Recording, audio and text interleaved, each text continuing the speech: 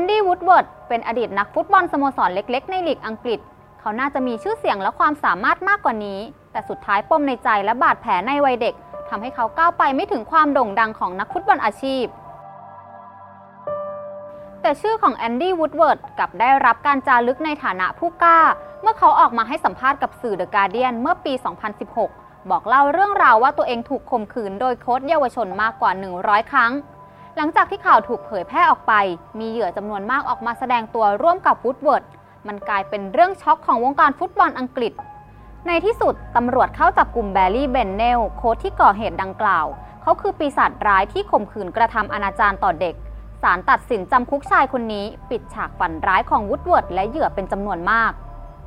ตัวเบนเนลเป็นอดีตนักฟุตบอลจากไอร์แลนด์เหนือทำงานเป็นแมวมองเสาะหาเยาวชนในพื้นที่ตะวันตกเฉียงเหนือและตอนกลางของเกาะอังกฤษแมวมองรายนี้จะเน้นเยาวชนอายุ 9-14 ปีด้วยชื่อเสียงของแบนเนลทำให้มีเด็กๆสนใจและฟังคำแนะนำของเขาตัวเขามีชื่อเสียงถึงขั้นออกรายการทีวีเกี่ยวกับฟุตบอลทั้งในอังกฤษและในอเมริกาด้วยเคยปั้นนักเตะดังๆประดับวงการมามากมาย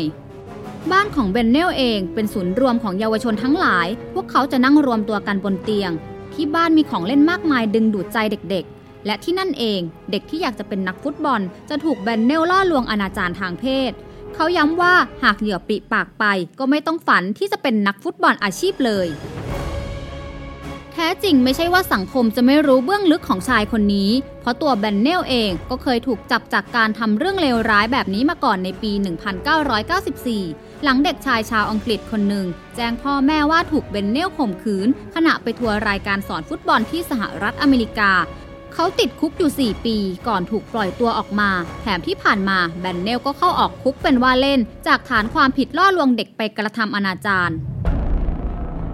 เหยื่อมีจำนวนหลายรายแต่สุดท้ายเขาก็พ้นโทษออกมาใช้ชีวิตปกติเพราะตำรวจและอัยการไม่เคยโยงว่าพฤติกรรมของเขามันคือนักล่าเด็กหรือมีพฤติกรรมล่อลวงชัดเจนแต่พอคดีถูกแยกออกมาเป็นรายๆในชั้นศาลโทษที่เขาได้รับจึงไม่สูงมากติดไม่กี่ปีก็ออกมาได้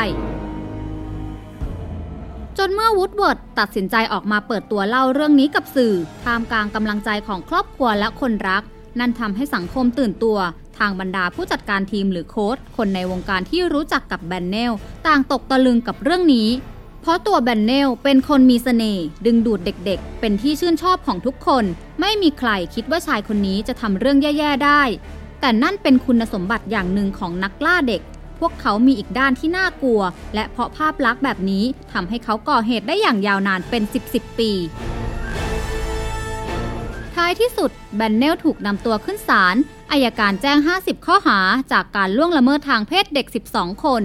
ความยุติธรรมตัดสินให้เขาต้องโทษจำคุก34 ปีถึงทุกวันนี้ตัวเบนเนลเองยังคงออกมาปฏิเสธเรื่องราวทั้งหมดเขาบอกว่าเด็กหลายคนเล่นละครเก่งจนควรจะได้รับรางวัลออสการ์แถมเด็กบางคนก็ต้องการเพียงเงินเท่านั้นนั่นก็เพราะพวกเขาเหล่านี้ไม่สามารถก้าวไปเป็นนักฟุตบอลอาชีพที่โด่งดังได้ตัวเบนเนลจึงตกเป็นเหยื่อแก่พวกเด็กๆที่ล้มเหลวเหล่านี้หลังจากเกิดเรื่องเบนเนลทางเจ้าหน้าที่ตำรวจถึงขั้นตั้งทีมเฉพาะกิจเพื่อสืบสวนเรื่องการล่วงละเมิดทางเพศเด็กในวงการฟุตบอลสิ่งที่น่าตกใจคือมีการร้องเรียนมากถึง 2,807 เคสมีผู้ต้องสงสัยที่อนาจารเด็กถึง300 รายมีเหยื่อถึง849 คนมี340สโมสรฟุตบอลที่ถูกเอ่ยถึงโดยเจ้าหน้าที่คาดว่าตัวเลขจริงน่าจะสูงกว่านี้มากไม่เพียงแต่ในโลกของฟุตบอลชายเท่านั้นปีที่ผ่านมาในโลกของฟุตบอลหญิงมีโค้ชฟุตบอลหลายคนก็ถูกไล่ออกหลังพบว่าใช้ตำแหน่งหน้าที่บีบด้วยอำนาจเพื่อมีอะไรกับนักฟุตบอลหญิงหลายคนโดยโค้ชหลายคนมีชื่อเสียงมีผลงานมีเกียรติประวัติเกรียงไกร